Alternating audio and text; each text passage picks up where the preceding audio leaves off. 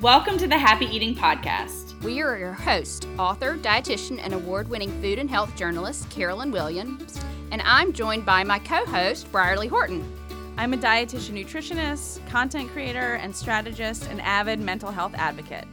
We're here to give you the best tips to stay healthy and happy. Let's get started. I'm so excited to introduce y'all to the guest who is going to kind of our expert in intermittent fasting. It's Amanda Nighbert. And Amanda is really the first practitioner or first dietitian that I really learned about intermittent fasting from. It was about 4 or 5 years ago now, maybe. I can't believe it's been that long. And I just written an article on for Cooking Light, actually, and it was on how many meals a day do you need to eat. And honestly, I was like, oh my gosh, why are they assigning this? This is such an old topic. Like, yes, you need to eat frequently. And I was like, this is like, so, This is outdated. Nutrition 101. Yeah. And then I started going through the research. And I always go through the research. There's lots of trolls out there, but I like going through the research so that I feel confident in what I write. And I know I'm writing on the very latest and most well-researched stuff.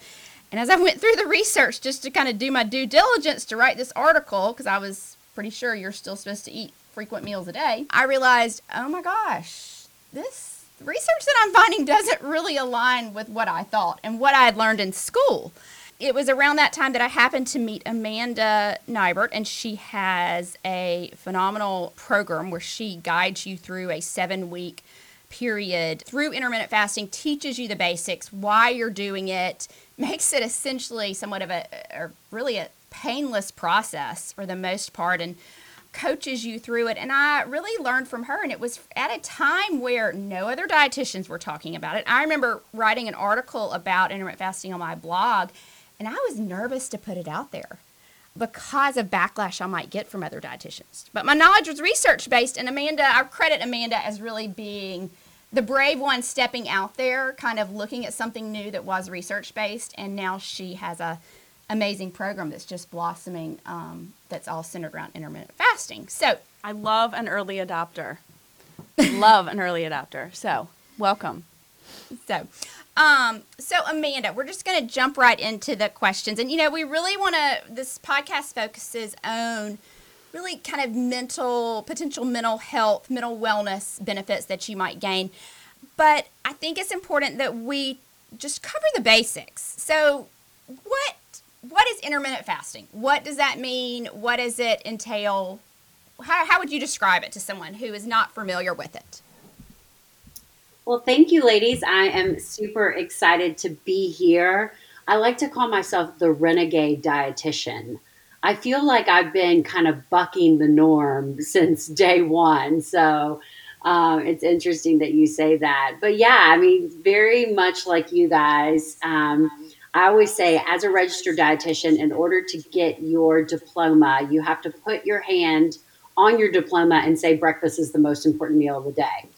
It is absolutely the number one thing that we are, drilled in during our education. So to really get to a point where I'm actually encouraging my clients to skip breakfast or reduce their eating window, took a very similar pattern as Carolyn. I had to have, a lot of research in order to back that. But, intermittent fasting, it's simply another way of looking at it as time-restricted eating.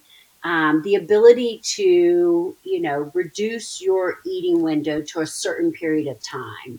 And I always like to say the reason why intermittent fasting is getting so much, kind of news and spotlight right now has to do with the Nobel Peace Prize, which was won in 2016 regarding the discovery of autophagy. And it was really at that point when that kind of research and that, award was given that we realized that there is actually a very powerful process that happens in the body at digestive rest. And that is autophagy. And basically autophagy is the body's ability to cleanse itself from the inside out. And it wasn't until really that point that we could definitively say, yes, there's benefit in not eating. And so that's why there's been so much momentum with regards to time restricted eating and intermittent fasting, because since that time, there's been so much research done on the power of, not eating and reducing your eating window. So I know that's a really, broad way to answer your question, but at the end of the day, intermittent fasting is just simply a time in which you don't eat. Yeah. So I really want to kind of get a high level overview rather, of some of the benefits, right, of intermittent fasting. And as you were saying, I mean, I've seen it as well. Like, there has been a lot more research that's come out. But before we do that, can you talk a little bit about the different ways of following intermittent fasting? Because there are a couple different, methods out there. But I actually started intermittent fasting, about like 8 months ago. Mm-hmm. And I do 16-8. And that's just what works for me. I like 16-8 too. I didn't like the other methods. Amanda, we'll get you to go over those. But 5-2 didn't work for me. It was depressing to me. Like, yeah, we'll get Amanda to go over that. But I do 16-8 and works really well. I forget I'm doing it. Yes, same. But because there are different ways, Amanda, will you explain what the different ways are? And then if you have a preference, or if you have one that you think is, ideal for people to follow, like, give that one a shout out.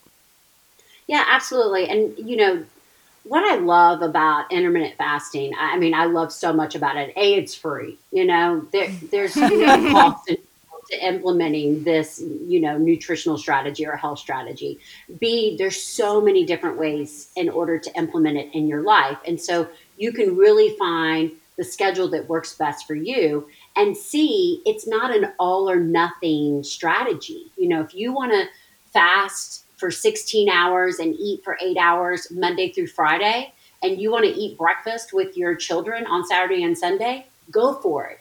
Every day you fast, every time that you implement time restricted eating, you receive the benefits. So it's not like, keto, where you have to be, uber low carb for 3 or 4 days to start to see the benefits.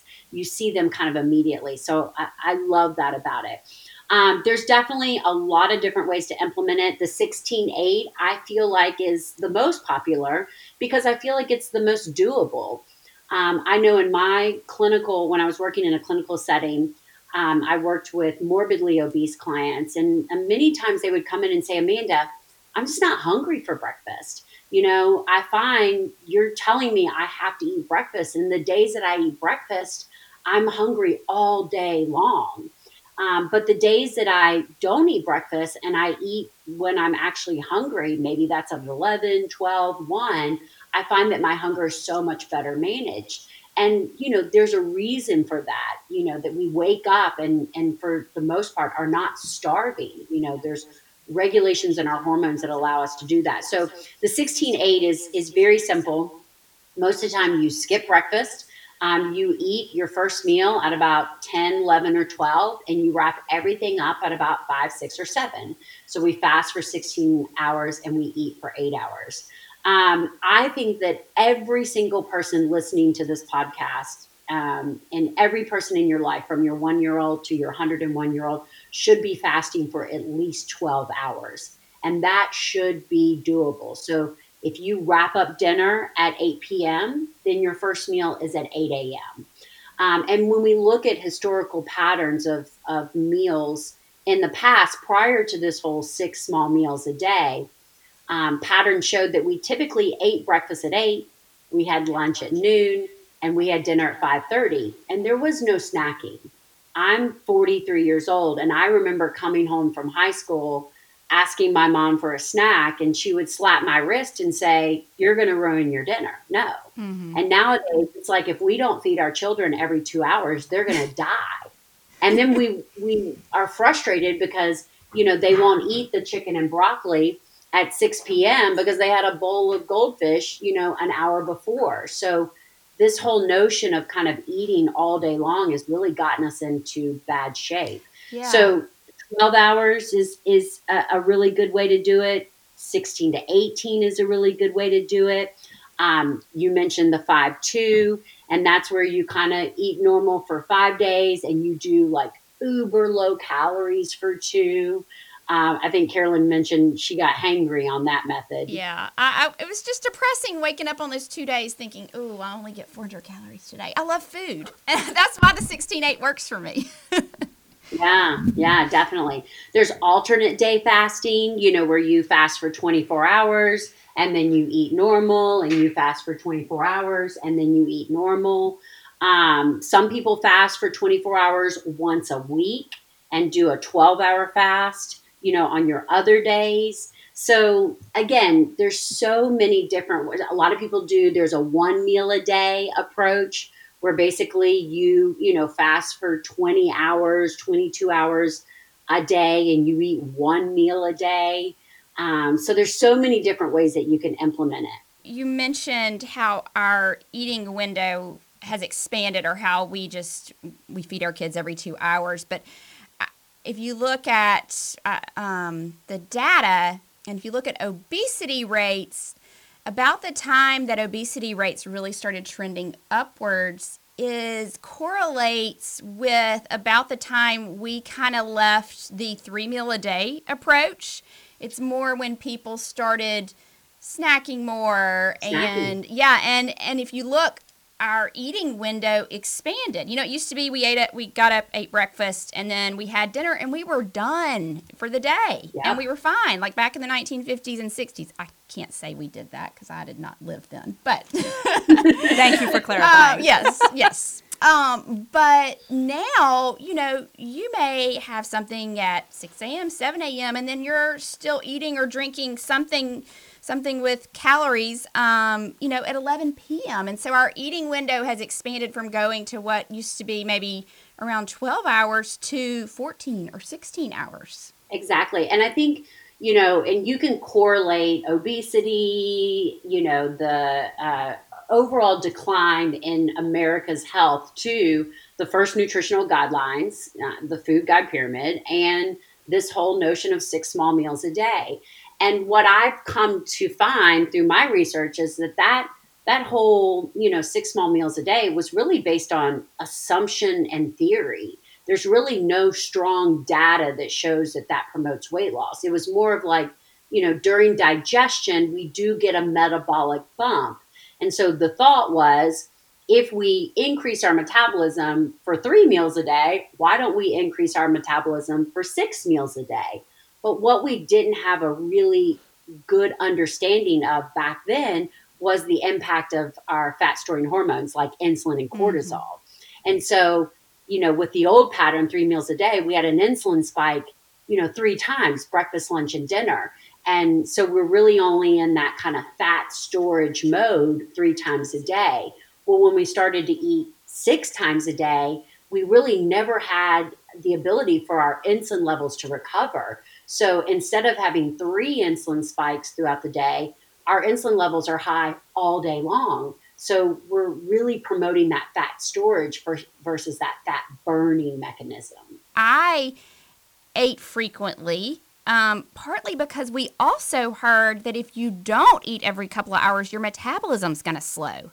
And the research now suggests the opposite is true. I mean, it doesn't appear to slow, and some research studies even suggest it may slightly increase some. Now, when you go an extended period, significantly long, then it may slow some. But, I know that's why I was like, I need to eat so my metabolism doesn't slow. Give me the snack. Right, exactly. And, Carolyn, I would always say, when I tried to eat, and I would hear this from my clients, when I tried to eat like 6 small healthy meals a day, the first 4 were really healthy. By the time I got to the last 2, I was just struggling. Like I just couldn't even figure out what healthy was left to eat. So I feel like a lot of my clients become empowered when it's like, okay, all I have to focus on is maybe 2 meals and 1 snack. Mm-hmm. I can do that. And it's just a lot easier to manage than trying to eat healthy 6 times a day. Yeah. And even when I was eating healthy and eating frequently, my hunger levels, because I constantly had that up and down in the glucose and the insulin, my hunger levels were out of control. That's what's so interesting to me. When you hear about fasting, people automatically think you're starving. And you are not. I'm so much less hungry when I follow an intermittent fasting protocol. It kind of, I joke that everything that I thought about intermittent fasting before I tried it, like I honestly didn't think I'd make it through a whole day. Or I thought if I did, I might be fired from my job for being like hangry and horrible to people. Cranky. Yeah. Short-tempered. But everything I thought about it initially, I found the exact opposite to be true. The first 2 weeks for me were fairly challenging. And then my body just kind of got in a groove. But do you think it was your true hunger that was challenging? I found that it was more the mental aspect that was challenging to me. Like the mental thought of, oh my gosh, I can't eat for 16 hours. But when I really stepped back to look at it, at 10 a.m., I wasn't really hungry. But it was more the thought of, oh my gosh, I can't have anything to eat for 16 hours. Have you found find that people struggle with more the mental aspect of not eating, or is it more hunger, Amanda? Oh, 100%. I mean, the amount of people that are like, oh, if I don't eat in the morning, I'll pass out. Like my blood sugar will drop, And I do feel like that there is a process where when you're, consuming highly processed foods, lots of carbohydrates and things like that there is a process in which it takes for your body to kind of regulate that. But what I have found, and you'll see this a lot in fasting literature, is that most of the time people feel that way first thing in the morning because of an electrolyte imbalance. They don't have enough sodium, potassium, and magnesium. And I find that when my clients are well supported during their fast, it's like the big question is, okay, well, what can you do while you're fasting? If you're well supported, you feel much better. So there is a component of it's just what you've always done. You've always woke up and had breakfast. And, the feeling of like skipping breakfast can seem overwhelming for people. But then there is also that actual kind of physical response that your body does have to adapt and adjust to. So how do you advise people to manage that potential electrolyte imbalance? So I always say, ease into fasting, start with a 12-hour eating window, start with a 12-hour fast and kind of build on that for the first 7 to 10 days. The next day, go to 13 hours. The next day, go to 14 hours. I think that you tolerate it much better. And B, you have to support your body with electrolytes. Again, going back to that sodium, potassium, and magnesium. I'm reading a book called The Salt Fix with my monthly membership, because just like kind of fat is bad for you, fat got a bad rap at the beginning of, the food guide pyramid and everything. So did sodium.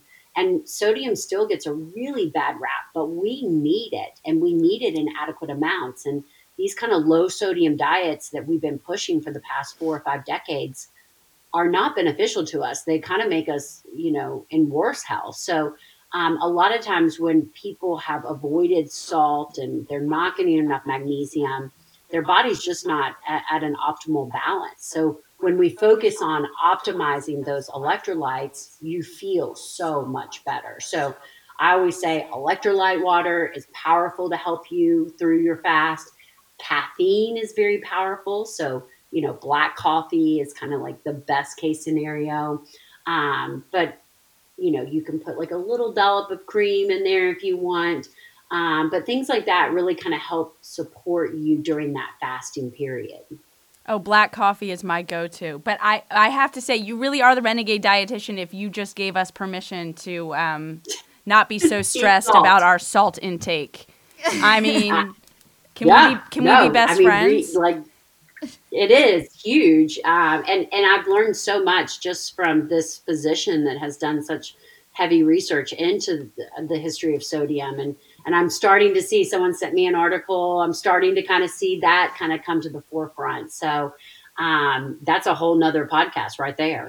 Absolutely. Well, you mentioned black coffee, and I'm glad you mentioned that, because that reminded me something that I have tried to get out to people when they've asked me about intermittent fasting.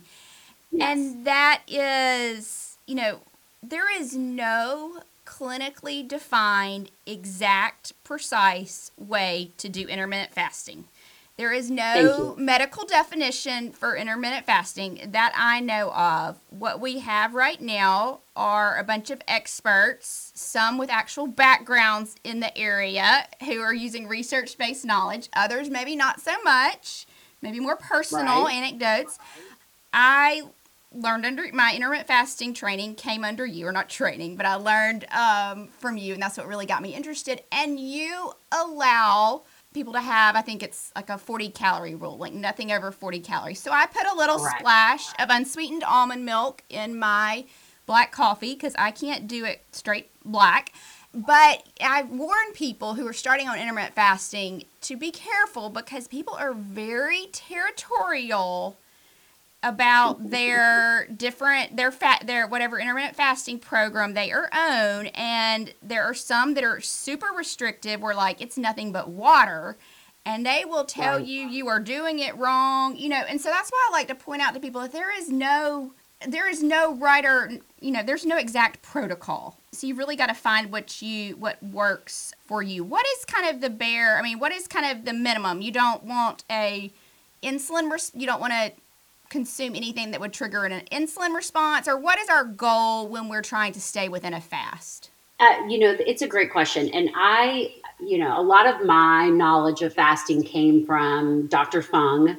He wrote an amazing book called The Complete Guide to Intermittent Fasting. And one of the things that I found to be very powerful in which he says is sometimes you have to meet people where they are. Okay. And I see this a lot with regards to weight loss and nutrition and health and wellness.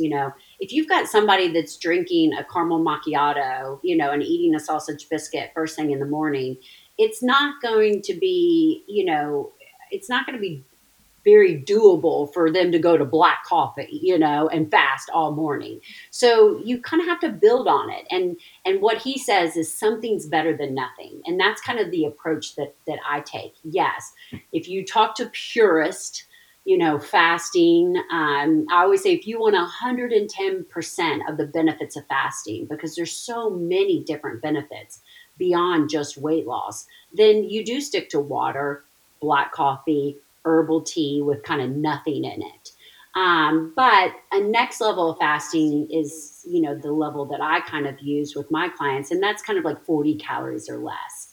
Most likely when you're consuming such a low caloric value over the course of 30 minutes to an hour, most people are not chugging a cup of coffee. You're going to have a minimal insulin response. And that's really what we're looking for. We don't want our blood sugar to rise. The minute our blood sugar rises, the minute the pancreas is secreting insulin, then we kind of shut down that autophagy. We shut down that kind of fasting mechanism. So 40 calories or less is the rule of thumb that I use. Now, there's another form of fasting called fat fasting. And, Dave Asprey has done a ton of research on this. It's also, called the bulletproof coffee. And a lot of people use that. I just listened to a really great podcast that he did recently. And, basically what it comes down to is, you make bulletproof coffee, it's about 200 calories. But because it is 100% fat, there is no protein, there's no carbohydrates, you have zero insulin response. And so again, as long as you're not having any type of movement in your blood sugar or your insulin levels, you're technically still in that fasted state. So there's a lot of different ways that you can kind of look at it. And everybody reacts differently. For example, I've tested my blood glucose. I'm actually wearing a continuous glucose monitor right now just to kind of learn more about how my body reacts to food and fasting. But for me, I can drink Splenda, I can drink, artificial sweeteners, I can drink stevia, which are all 0 calorie, and I don't have a response. Where I had a client that had access to a glucose reader, and she would drink Crystal Light, which again is 0 calories, and her blood sugar would spike to 140. So Wow. it does vary a little from person to person. So the cleaner you can be with your fast, the better, but you kind of have to start somewhere and kind of build on that. Like, I can't believe I drink black coffee. When I started this whole journey, I was doing the bulletproof coffee, I was doing the 40 calories or less, but over time, as you use less and less, you find good coffee. Now I'm a black coffee drinker. So, Yeah. I love that, though. I mean, I love how you said you have to meet people where they're at. I love to say that all of the time, and it informs a lot of the content that I write. But then the other thing is to hear you say that, you have now become a black coffee drinker. And I mean, I get that. I now am a black coffee drinker. I didn't used to be. But it's one of those things, and this applies not just to intermittent fasting, but in general when it comes to, quote unquote, cleaning up your diet, is that you can slowly transition yourself in the direction that you want. And you can actually slowly transition yourself into an unhealthy direction too. It is, I think, for someone who is intimidated at the idea of starting intermittent fasting or even trying it out, it's really nice to hear you say that, you can start slow and work your way up to the ideal that you want it to be. Yeah, I mean, one of the things that I just feel like is the biggest thing holding us all back is this all or nothing mindset. It's like, well, if I can't fast perfectly, I'm not going to do it at all. And, it's really crushing everything that we do right now with regards to our health and wellness. I mean, the message right now is just so polarizing. It's all about that. You got to do it all to be successful. And, people are failing because of that. So I love that that's your message, because that's definitely, my message is, let's start somewhere, do something and build on that. It's so that all or nothing mentality for a lot of people like myself is so ingrained. I caught myself the other day, and I was at the 14-hour mark of my fast, and I really wanted to eat. And I realized, you know what? I fasted 14 hours. That's great. Mm-hmm. And I ended, after kind of thinking through and, gauging my hunger, I went ahead and ate, and I realized that had I not kind of had that talk with myself, that I would have said, oh my gosh, this was like a failure. Like, I have to catch myself with that all or nothing, even though I know science doesn't support that, and I tell other people that. It's just kind of ingrained into your lot of thought processes. It really is. I would love to transition to talk a little bit about the benefits of intermittent fasting beyond weight loss. Okay, so we have talked about, obviously, it works for weight loss, anecdotally, scientifically. Amanda, if there are some weight loss benefits that you think are really worth touting, please share them with us. But also, what are some of the other benefits to intermittent fasting?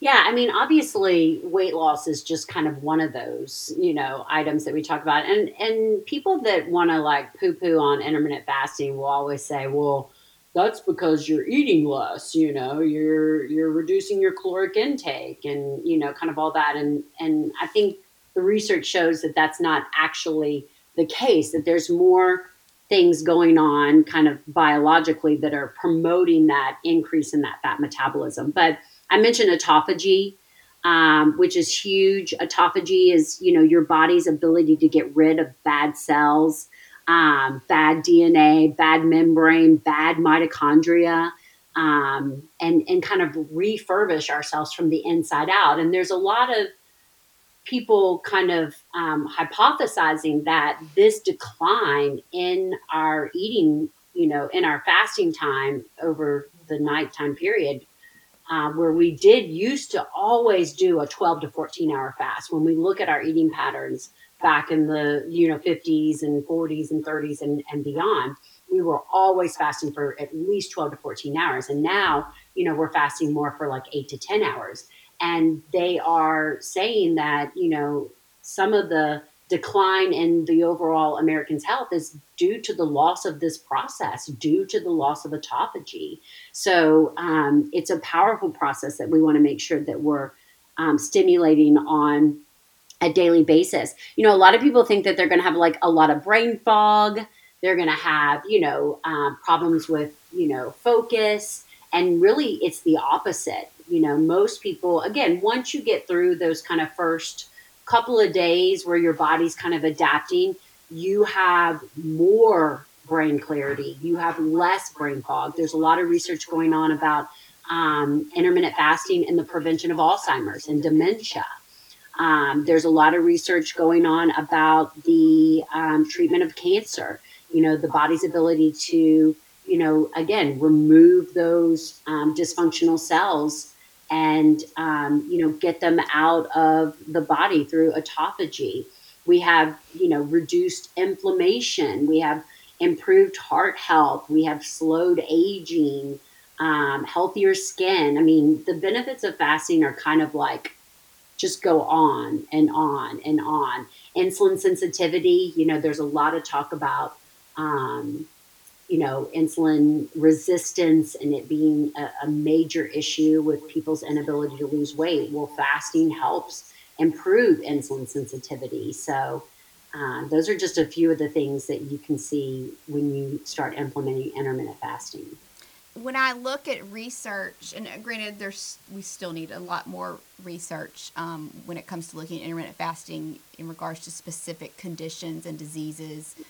It's rare, when there is some research, it's rare that I find a condition that somehow isn't in some capacity improved or made better by fasting, which is really, really interesting. But until we really started work on this podcast, I hadn't looked that much into potential mood benefits and when it comes to mental wellness. I knew that I felt better. But I really hadn't had a chance to look into the research that much. Are you familiar with any potential? I know you mentioned Alzheimer's, and I have seen that research and the dementia research in regards to fasting. But do you have any other insight when it comes to mental wellness and potential benefits that intermittent fasting might provide? That's definitely an area in which I have not dived too deep into. You're probably more of an expert on that with your research, but I definitely think that, we know that there's a gut-brain connection. And we know that the food that we eat impacts the way that we feel, the way that we think. And I do believe that, intermittent fasting can positively impact not only our brain health, the prevention of Alzheimer's and dementia, but also, the way that our moods are, specifically with those kind of swings in our blood sugar levels. When you're kind of spiking and crashing, it creates like a vicious cycle. So intermittent fasting allows you to kind of regulate those a lot better. And I think overall helps you to feel more in control with your emotions and your moods. And when you think about, let's take depression or anxiety or something, you think, oh my gosh, cutting back on eating, like minimizing your eating window, seems like it would not have such a great impact on someone who already has depression or anxiety. It seems like it would be a bad thing. But when we did kind of a review of current research prepping for this podcast, there is limited research. There's more coming. But we did find, several studies, and most of them suggest the opposite, or pretty much all of them suggest the opposite. There were a few studies where there were no real change, but several of the studies suggested that intermittent fasting or some form of fasting or cutting out calories for a period of time, for a short period of time, elevated mood and had a positive benefit, brain health in terms of mental wellness. And I would say the other part that is interesting is that a more recent study came out, and Amanda, maybe you can speak to this one too. It was in animals, so let's qualify that there. But that intermittent fasting has a positive effect has the potential to have a positive effect on our gut microbiome. And so you take that element, right? And then, as you said, Amanda, there's this gut, brain axis that we're familiar with. And so it really just kind of helps drill down even more into the potential mechanisms that could be beneficial when it comes to following an intermittent fasting way of eating and your mood. Yeah, I noticed in a separate study, Bradley, that it was when you mentioned the gut thing, that reminded me, I saw in a separate study that studies in rodents, now, again, animals, and there are a few that are with humans, but this one suggested that fasting enhanced the availability of brain tryptophan and serotonin, that serotonin word that we seem to bring up every episode. But back when we did the gut health episode, a few episodes back, Amanda, we shared with people that about 90% of your serotonin, that feel-good chemical, is made in your gut. So, if there is a way to enhance the gut, then that makes sense. And intermittent fasting can do that. It makes sense that there would be some, residual positive effects possibly on brain health and mental wellness. I love that. We do keep coming back to serotonin, don't we? Yes. We do. Yeah, and I could not agree more. I think that what we've learned over the last decade about the power of our gut is pretty phenomenal. And I think it's really shifted the way that we're looking at disease and, everything that people are dealing with. Basically, it all starts in the gut. And we can pretty much assume that if you're eating the standard American diet, the SAD diet, that you probably have leaky gut. And most of your underlying medical conditions are due simply to that. So healing the gut, which I do think that fasting can play a huge role in that, can make a huge impact just on everything that you're dealing with. So I love that you guys are addressing that because I think it's really important. Well, and the other thing I've seen with intermittent fasting is the reduction in inflammatory markers. And inflammation's kind of the area that I love. But, the research suggests that depression and a lot of your mental health issues, they may not be caused necessarily by inflammation, but inflammation's driving them and maybe even, keeping them going or making them worse. So anytime you can reduce inflammation in your body through diet, through food choices, but also through intermittent fasting, I feel like has the potential to, possibly help your mental wellness. Right. I mean, it comes back to that combination that we've talked about in previous episodes where there are like multiple mechanisms, right? There's like the anti-inflammatory approach. And then, in some instances, like the last episode, we talked about vitamin and minerals and that sort of thing. And in this one, when it comes to intermittent fasting, there is some school of thought in terms of mental health is that the way that intermittent fasting impacts our hunger hormones, like ghrelin and leptin, and even if we produce ketones, like that those actually, they think, can also be positively impacting our mood. And it's, one of the things that I felt like I kept seeing over and over in the research was that they were saying there's so much about depression that we don't understand all of the mechanisms, right? We don't understand how it kind of completely plays out in our body. And so as a result, it's hard to then say, oh, how might intermittent fasting and how might these hunger hormones impact our mood? But based on some of the limited research that's been done, it really is positive. And again, like going back to what you had said earlier, Amanda, like it is free. You can adopt it in the form that suits you best. And it has the potential to be complementary to what you're already doing for your mental wellness. It doesn't replace things like prescription medications or talk therapy or... No, I would not advocate anybody, and we aren't saying, I don't think any of us are saying... stop your medication, stop seeing your therapist and do intermittent fasting. No, we are not saying that at all. But why not try it? Yeah. It shows potential could have a lot of potential, and it's free, and it could potentially augment what you're already doing. Yeah. No, and I see that a lot, when I work with my clients. Sometimes, obviously, to get them better, it does require a lot of change. And there's a lot of moving parts that, they need to think about in order to really optimize their health. And that alone creates anxiety. So sometimes when you're working with someone who's overwhelmed, who's doing all the things wrong, and you throw them, 10 things that they need to do better, they just shrivel up and, melt away. It's that all or nothing mindset. But when you can start with something like, okay, I've got an idea, it's free. All it requires is just, a start and a stop. And, let's do this for a week and let's build on it. They feel like, okay, I can do that. They become empowered.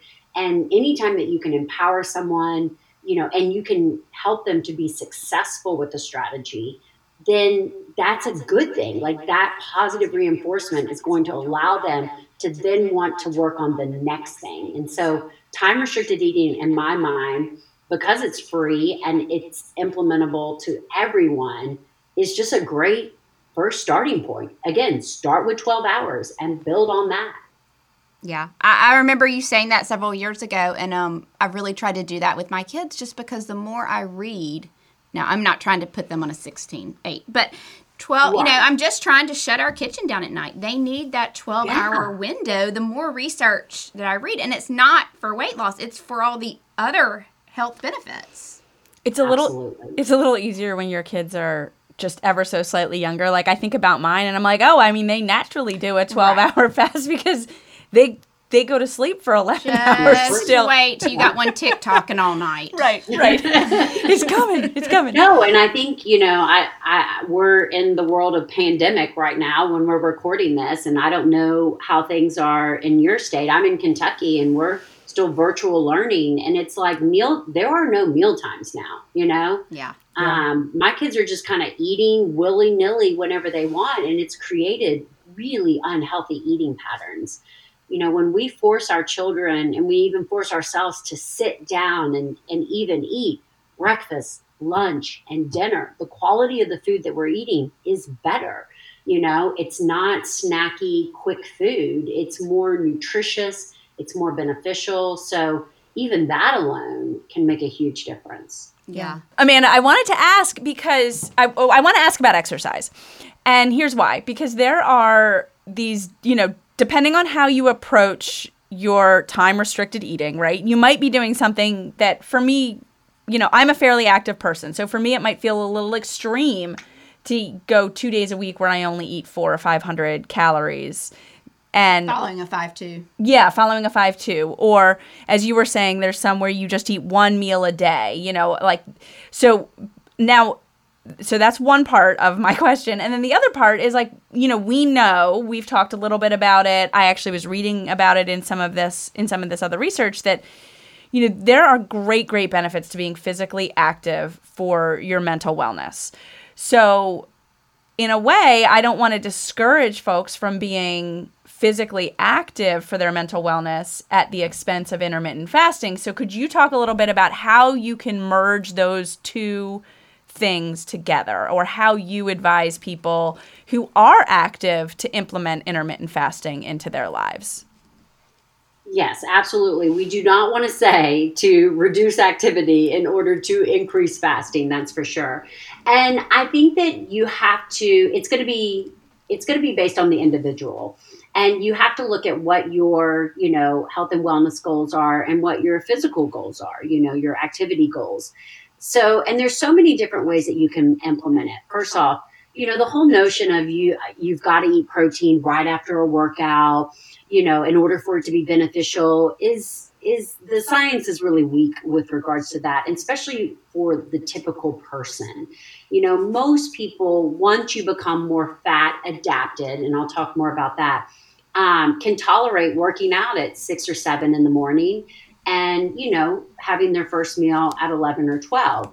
Now, it takes some adjustment. It does take a couple of weeks for your body to, tolerate that, and you feel very optimal. I know for me, that's typically when I work out, and I don't eat until 12 or 1 every day, and I feel great.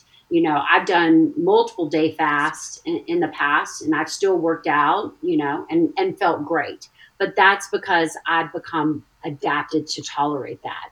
So people that are looking to, if you're like a bodybuilder, if you're a strength, you're working to do strength programs, you want to be in lifting competitions, you're a pro athlete, you're an athlete training, multiple hours a day, then working out and fasting for 5 hours after your workout is not going to be beneficial. Like, based on what your goals are and what you need your body to do, you do need to eat probably more frequently throughout the day. So if you're someone like that who likes to work out first thing in the morning, you have these kind of physique, strength goals at this kind of upper level, then maybe you don't fast every day.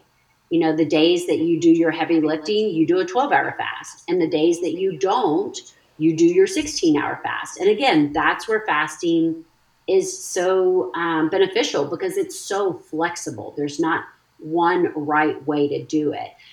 So I think you have to look at your, what your goals are, what you're looking for. But for most people that are looking for weight loss and health optimization, there's really no issue with working out in that fasted state and then eating kind of later in the day. I talked a little bit about becoming fat adapted, and I'll elaborate on that. So right now, especially people that feel like they have to eat before they work out and they have to eat after they work out, most people are sugar adapted, carbohydrate adapted. And that means that we run on that really quick energy. Okay. Obviously, the body loves sugar and carbs because it's effortless energy. I like to say it's like couch potato energy. So when you eat a lot of carbs and sugars, your body doesn't have to work hard to break down and process that energy. So when those readily available energy sources are not there, when carbohydrates and sugars are gone, which is what you're going to see starting at, if you're working out at a 12 to 14-hour fast, your body has to go look for energy somewhere, and it's not used to that. First it's going to go to your liver, it's going to look for your glycogen stores. Those are pretty easy to pull out, but once those get low, then it has to go to your fat stores. And I kind of equate it to like running a mile. The first time you run a mile, you think you're going to die. All right. The first time your body goes to look for energy in the form of fat, it thinks it's going to die, and that's kind of how you feel during your workout and coming out of your workout. You feel really run down, really tired. But over time, as your body gets used to finding the fat, pulling the fat, converting the fat, utilizing the fat, it becomes more efficient. And that's what it means to be fat adapted.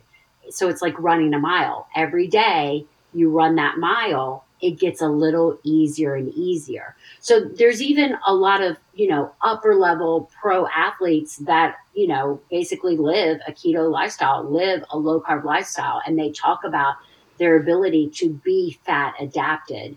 And that's kind of what they're referring to. So my typical, recommendation to clients that are shifting from, fed workouts to fasted workouts is recognize it takes about 3 to 4 weeks for your body to become fat adapted.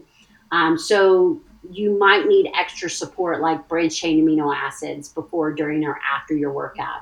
Drops in blood sugar, because what I've found is there's a lot of people who maybe wake up and what they assume is hunger probably isn't really hunger. It's more a drop in blood sugar, and it's not true hunger. And I have discovered that through my own experiences, and I tell people I try to load my eating window where most of my carbs are earlier in my eating window, so that my dinner is lower carb, and that kind of helps regulate my blood sugar, and I don't get that hunger type feeling where my blood sugar drops in the morning and I don't wake up hungry. Now, if I have something sweet, right before I end my eating window, oh my gosh. But it's not hunger. And I was telling somebody that the other day. She said, I just wake up starving. And I said, I don't think it's she said, I'm hungry. And I said, I don't think it's hunger. It was a good friend, so I could say it. I said, I don't think you're not hungry. You ate a great meal for dinner. You're not hungry. I think it's your blood sugar. And I think that's been one of the most beneficial things that intermittent fasting has slowly taught me, is really how to read my body's cues better. All this blood sugar up and downs were making me think I needed to eat because it was hunger and I needed to feed my body, and it really wasn't, you know? Absolutely. No, absolutely. That, and again, the thing about it is when you are sugar adapted, even just small swings, like if your blood sugar drops to 80, you feel that so much more when in reality, 80 is normal, but you have such swings going up and down that, you feel like you need to eat. When in reality, it's just like what you're saying. It's really just those blood sugar changes. Yeah. So if a listener wants to try IF, but maybe doesn't want to do it indefinitely, is there a period of time that you recommend that someone stick to it? Like, is 2 weeks enough? Should they try it for a month, 3 months? I know my approach now that I'm used to it is this is going to be the way I eat for the rest of my life. But for people who haven't tried it and maybe just want to get some of the weight loss benefits or try it for some of the mental wellness or, just the overall health benefits, is there a certain period of time or what do you recommend? Well, I always say anytime that you're making a shift in your daily habits and you want to see if that shift is going to have a positive or negative impact on your overall health, weight loss, whatever it may be, you've got to implement it for at least 4 to 6 weeks. So that's what I would recommend. It doesn't have to be every day. You could, do a 16-hour fast Monday through Friday and eat, do a 12-hour fast Saturday through Sunday. But give yourself at least 4 to 6 weeks to see what kind of results that you get or feel. Yeah, great. I love that. I love that because 4 to 6 weeks in the grand scheme of things is really not that extensive. It's not like a big time commitment, and that still, it gets you through, like as you were saying, you need those 3 to 4 weeks to become fat adapted. It kind of gets you over that hump. It gets you into a routine. Mm-hmm. And then from there, you can decide how you want, whether or not you want to continue. Yeah. Or if this is just something that maybe you want to dabble in a couple times a year. Yeah. And, honestly, it sounds bigger than it is. It sounds harder than it is. But if people will look at when do they usually eat their last meal, or when could they eat their last meal and kind of, eat nothing else, or drink nothing else with calories, And then when do they usually have their first drink or meal with calories in the day? If you look at that time period at what it is already, I bet it's around 10 hours. So you're really just talking about, when you're starting out, going about 2 more hours, trying to get to that 12-hour mark. Right. Building up to that. It's really, as I told somebody the other day, people, especially when people balk at fasting, oh, that sounds horrible. I shared with somebody the other day, everybody fasts. This is something you're already doing. You're already fasting. That period of time from when you eat your last meal, drink, whatever it is, to when you have your next one the next day, you're fasting. So everyone's already fasting. It's just, looking at that time frame. Well, and it's like on a weekend day, if you are a person who brunches, which, by the way, I can't actually remember the last time I brunched because my kids are too little to make it not very enjoyable. But I will say that if you are a person who brunches on Saturday or Sunday or both days, unless you're, getting the early bird special, you probably already are eating in a 12-hour window on those days. Yeah. So it's, again, your body has the ability to do it. Now you just have to convince your mind. Yeah. Well, I know we need to let you go, Amanda, but one other question that we wanted to ask you about, and then I want you, if there's anything we didn't cover that you think is relevant or that you want to share, I'd love to hear that. But where do you see people get the most tripped up when it comes to intermittent fasting? I think it's the all or nothing, thinking that I'm going to starve myself. I only get 1 meal a day, kind of looking at the extremes to fasting. Oh, I can only drink black coffee. I've got to do it every day in order to see benefits, is where people get just basically don't try it. And so I think once you present it in the mind of start with 12 hours, ease your way in. You can do this, try this, do it for 5 days, give yourself a break for 2. Then it opens the door and allows them to, give it a go. I think the other thing that will trip people up is they do it without unsupported. They don't understand the power of electrolytes. They don't understand the power of caffeine. Like they don't understand the things that they should be doing to really optimize how they feel during the fast. So I've had a lot of people say, oh, I tried that and I felt horrible. And it's just because they were, poorly supported. So I think that's another thing that you want to think about. Well, and I will say, Amanda does not know I'm about to say this. When people ask me about fasting, I immediately direct them to your program because I think it's so helpful to have someone guiding you that has that research base of knowledge. And the primary reason that I direct them to you is, one, I've done your program, but you're a dietitian. And that was so important to me when I was considering trying it out. There's a lot of programs out there, but I really don't know of any other dietitians that are leading it and have your base of knowledge. So if someone is looking for a program for some guidance, you're pretty much the only person I refer them to just because of your base of knowledge. Well, thank you. I do like to say we are the experts in the field of nutrition. And, I think that we have to claim that spot that has, been very unclaimed in the last couple of decades. And, I just love what you ladies are doing because, again, like we mentioned, I just think that there's so much connection between nutrition and our overall, the way that we feel.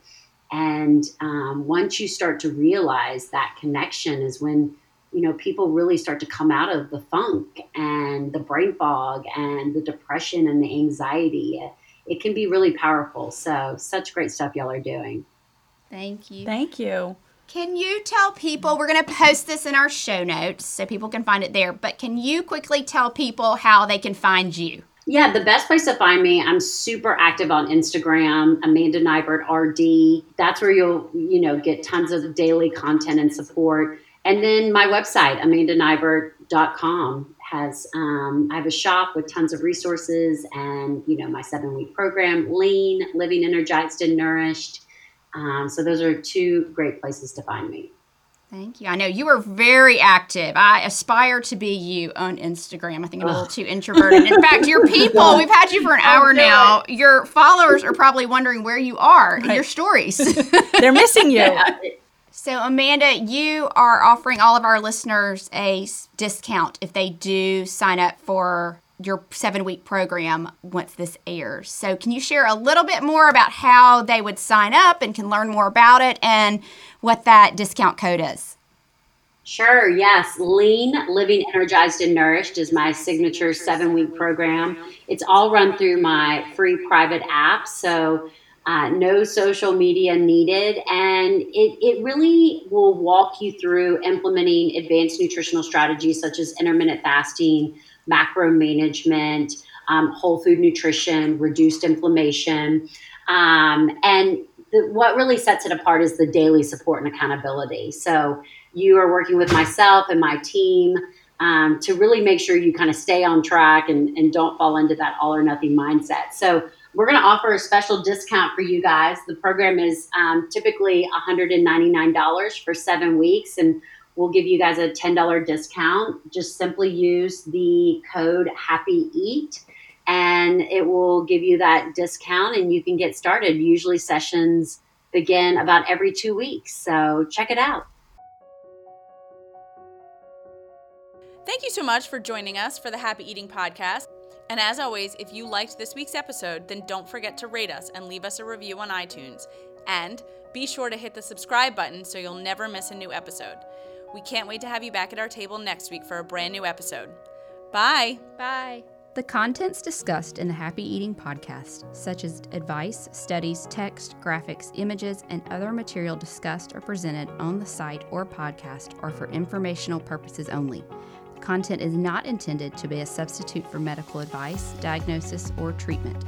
Always seek the advice of your mental health professional or other qualified health providers with any questions you may have regarding your condition. Never disregard professional advice or delay in seeking it because of something you have heard on the Happy Eating podcast.